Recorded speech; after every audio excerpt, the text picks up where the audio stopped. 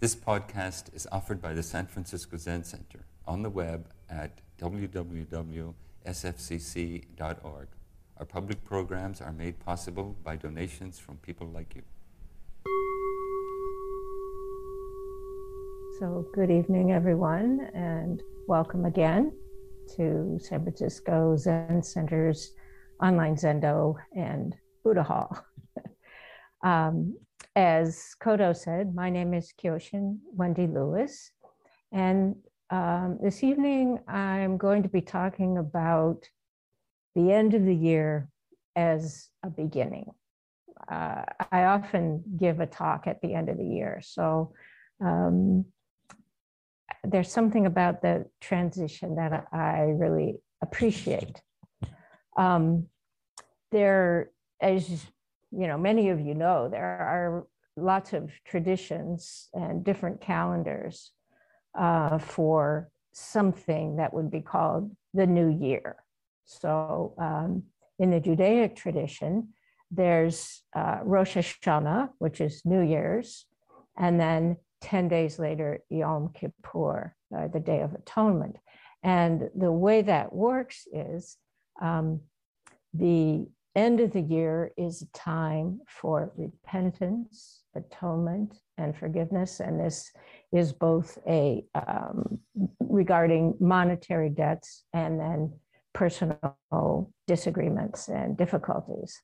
So what happens is God writes your fate for the next year on Rosh Hashanah, and then 10 days later on Yom Kippur, it's sealed. So this is the changing of the year is accompanied by the sound of a ram's horn called the shofar.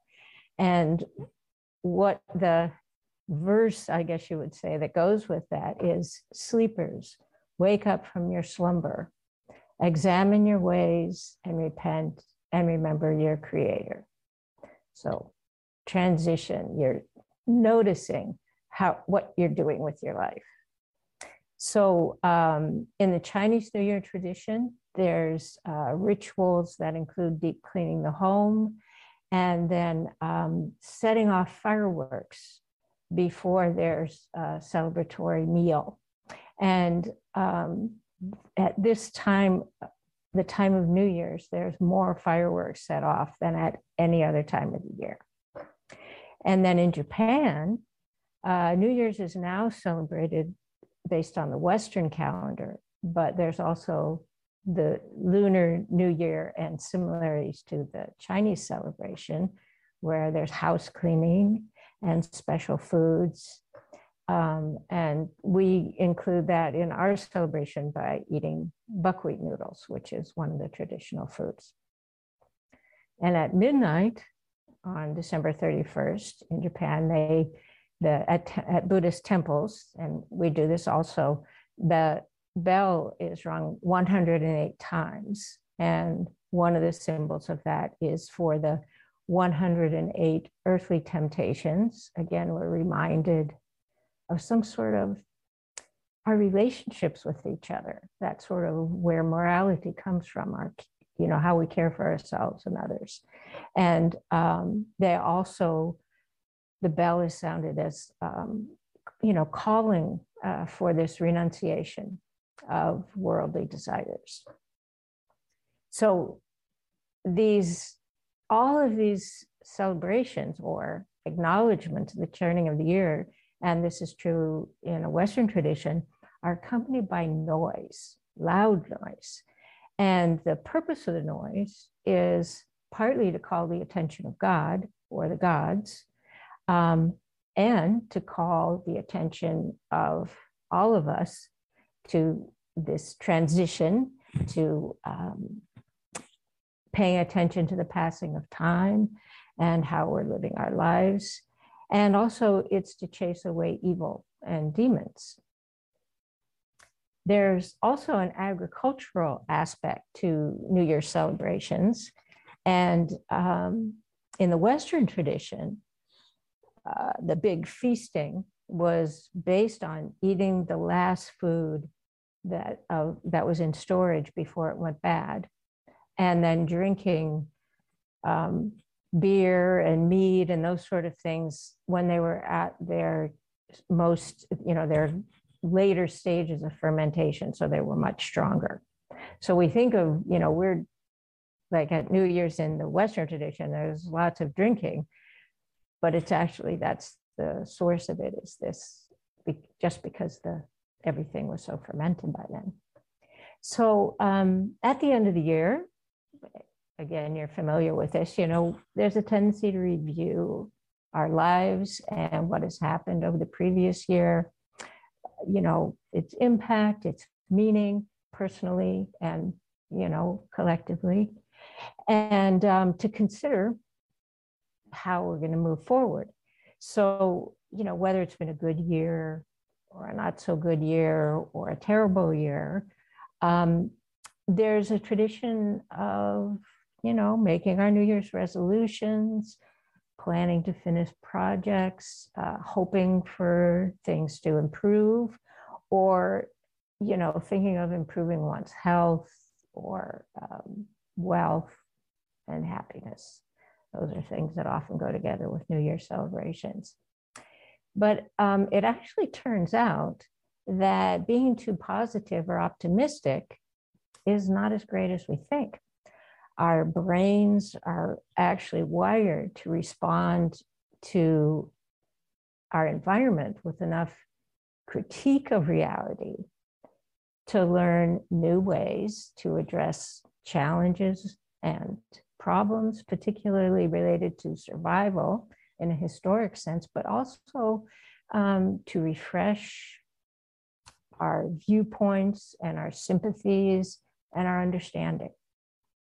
So this critique is stimulated not so much by, things going well, as it is by various types of discomfort, such as, sadness, fear, loss, guilt, and apparently feeling a bit gloomy actually encourages us to be more generous to others. So this, of course, is nuanced by things like chronic pain and systemic injustice and similar things like that. Yet there seems to be evidence that being overly optimistic can impede healing and recovery, and a bit of pessimism and expression of anger can help prevent heart disease and stress-related health conditions, as well as to help reduce the time required for recovery from illness and surgery. So it's interesting how, I think of it as kind of almost our lazy way of wanting to be so comfortable and happy and have everything we want, and how that turns on us in some way. So, you sort of get lethargic and sort of discontent without knowing why. It's just a kind of low energy or something like that. And actually these kind of things that happen to us that we might not exactly like are actually stimulating our brain to consider how to respond and how to create some new energy and involvement. So I just find it wonderfully mysterious how unconscious we can be about all the things that are going on in our body and mind. There's all these subtle processes are talking to each other, your nervous system, your digestive system, all this stuff, and we're just completely unconscious of it most of the time, and it doesn't even need our attention. But all of this is happening, and it's affecting us, affecting how we see things, how we respond. So one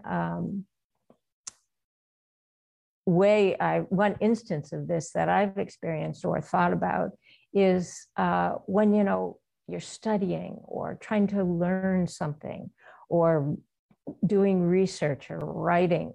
I've done a lot of these things. And so I've been curious, like, and I read that you actually use a lot of caloric energy when you are doing things like that. I mean, you can sort of imagine that that's the case, but we don't usually think of that so much in terms of something where we're sitting and reading and considering and writing and that sort of thing.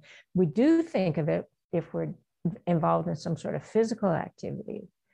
We think, oh, well, there's a point at which you need to stop or you need to rest so that you can take the next lap of your bike ride or something like that. You need to drink water, you need something to eat. But we don't usually think about it in terms of doing something like studying.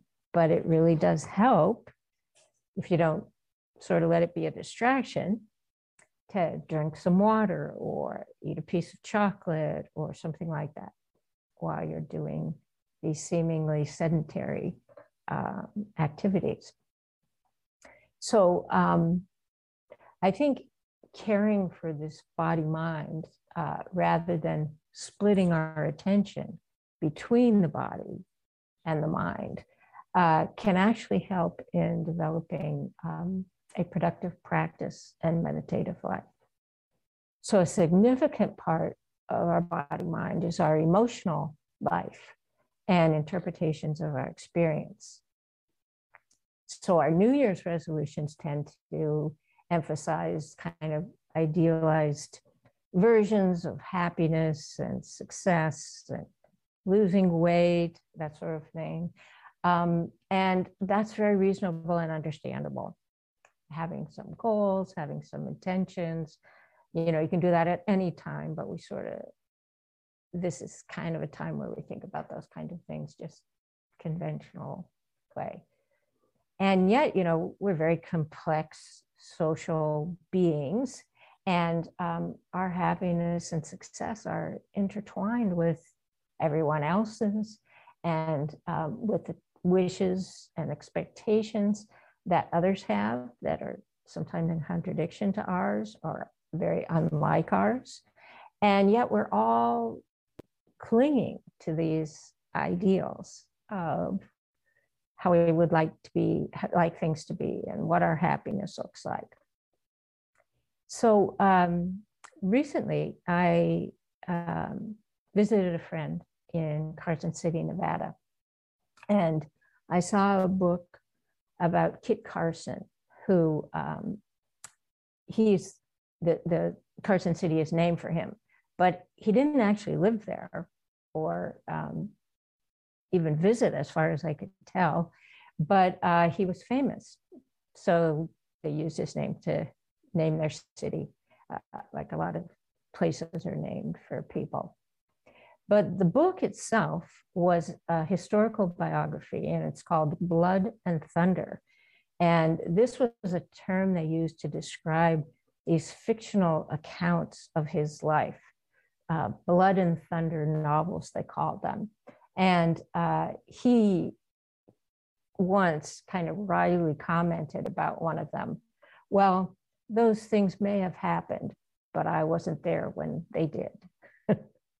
So they were just these fictional adventure stories. And they described him very unlike the way he actually was. He was a very small person, probably because he grew up poor and didn't get a lot of nutrition. But anyways, they described him as this, big muscular guy and stuff like that. But he was actually born on a fairly poor farm in Missouri. And then he ended up going west to work as a trapper when he was pretty young, a teenager. And then he became an extraordinary guide and tracker.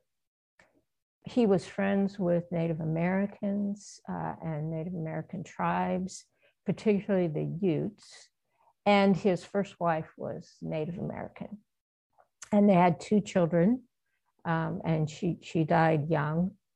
out in those circumstances, a lot of things can happen, and people died young often. And his second wife was Mexican Spanish, and he lived in the area of the United States around Texas, and that area that was actually part of Mexico at the time. And he spoke and understood Spanish and several Native American languages. He had a facility with that. And so he often served as an interpreter. So here's this very complex life. He negotiated between working for the US government, particularly for the military as a guide, an interpreter, and also living independently out in the frontier. That was very precarious and dangerous.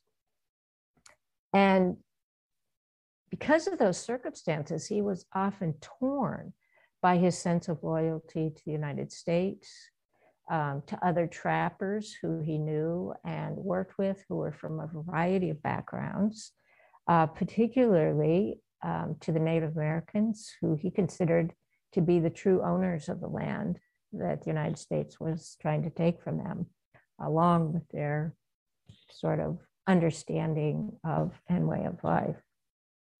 So our lives often hold a fair degree of moral ambiguity. And there are choices we make about how to navigate that ambiguity.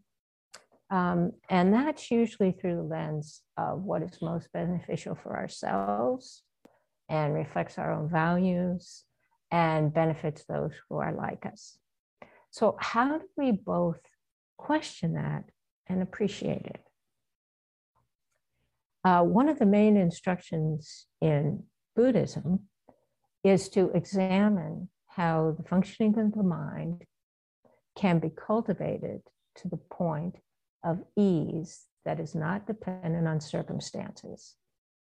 So the emotional aspect of a spiritual path is referred to as faith, and the social aspect is referred to as morality.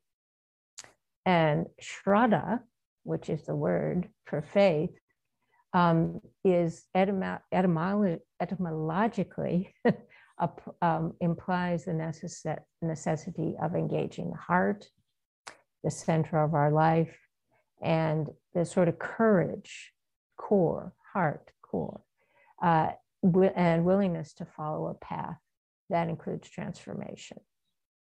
So faith has both mental and physical components. For Kit Carson, I think faith was a form of self-confidence and this ability to juggle a bewilderingly complex situation of the meetings and misunderstandings among several cultures. The trappers, as I mentioned, the people who we refer to as settlers, Native American tribes, those living in the Mexican Spanish territories, and the US military. All these people he was close to, supported, and also was at some kind of odds with off and on. So I think it'd be easy to judge him, from our sort of armchair perspective, and how he handled all this, because he sometimes, would guide the US military to go and attack Indian tribes and that sort of thing, or Mexican settlers. And then on the other hand, he would do the opposite. And it was a very interesting mix for his reality. But I think people who, my impression of him is that who, care about fairness in a certain way.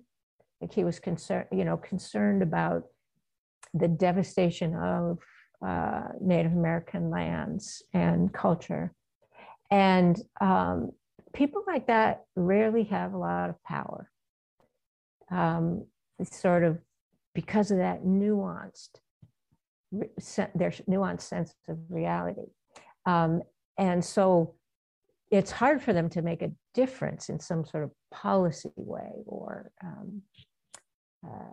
governmental or legal way, I guess you could call it.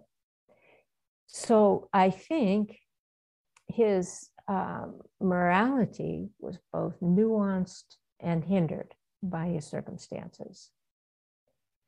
And morality is reflected in the aspect of our New Year's resolutions that asks us to re-examine our decisions, our values, and ideals, and the impact those have on both our well-being and the well-being of others.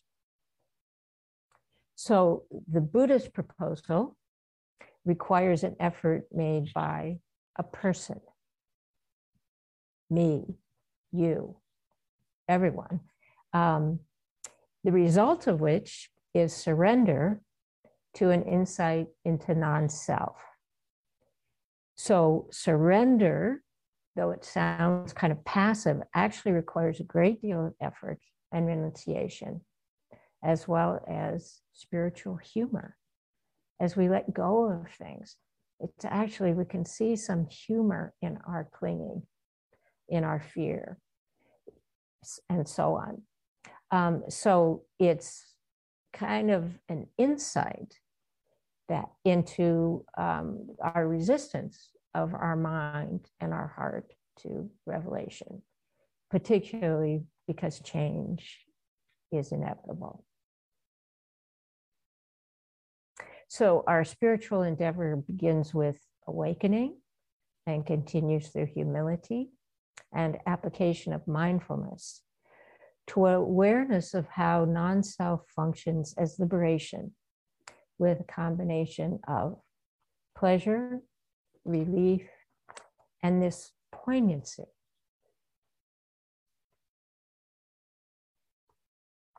So the Zen master Yamada Muman commented, intrinsic wisdom begins when there is no longer anything strange or unusual.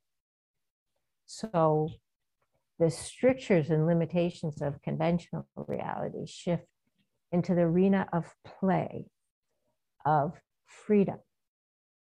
So insight into non-self is to no longer base one's life on aspirations, desires, aversions, or worldly feelings.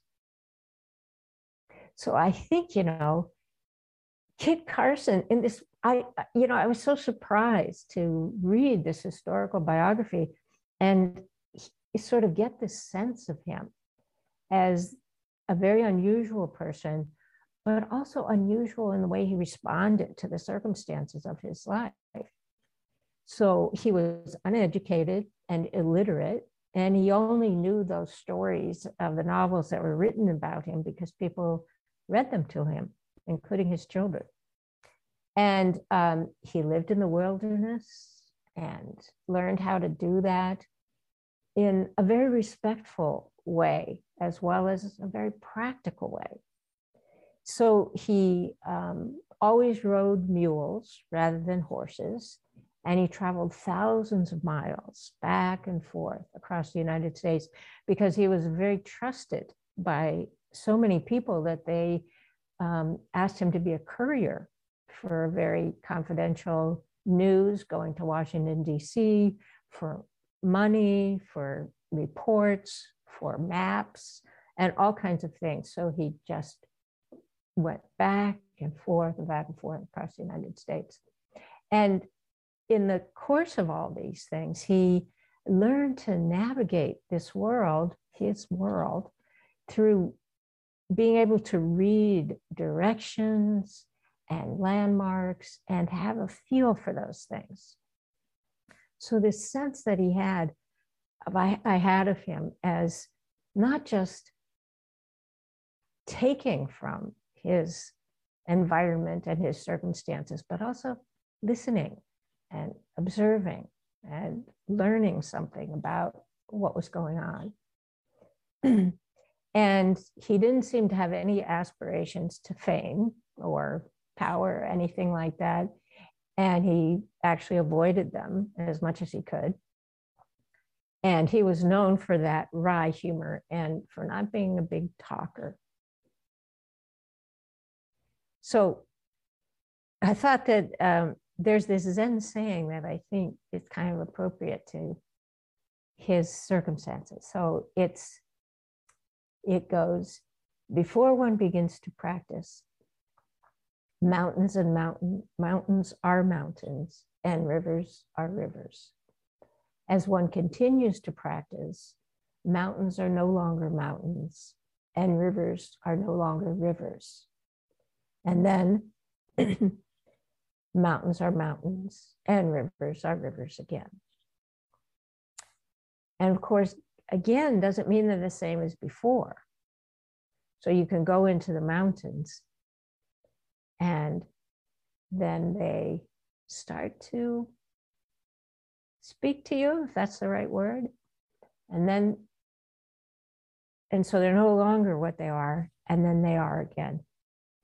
So I think awareness in that sense of mountains being mountains, then not being mountains, and then being mountains again, it is what emerges as pure wisdom.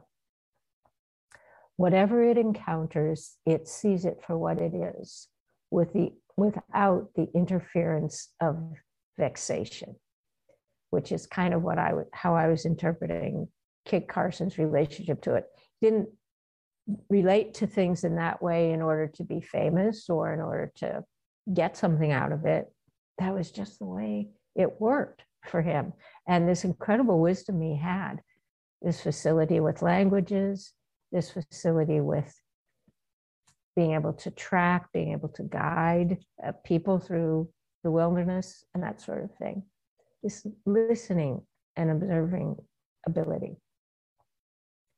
So in Buddhism, faith is not about believing or not believing, but a willingness to doubt or question one's preferences and prejudices. And part of the reason for that is to open oneself to other views, wider realities, that sort of thing, but not in a negation and sort of switching way, but having those things relate to each other.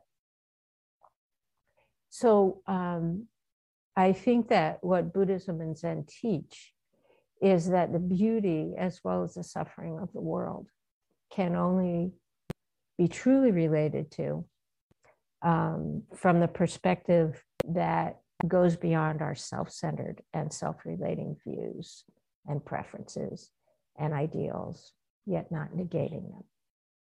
And this is the dialectic or conversation of our limited view with these greater workings of reality that we can't completely access, but they're still working, and we can know that and allow ourselves to listen for that response to us.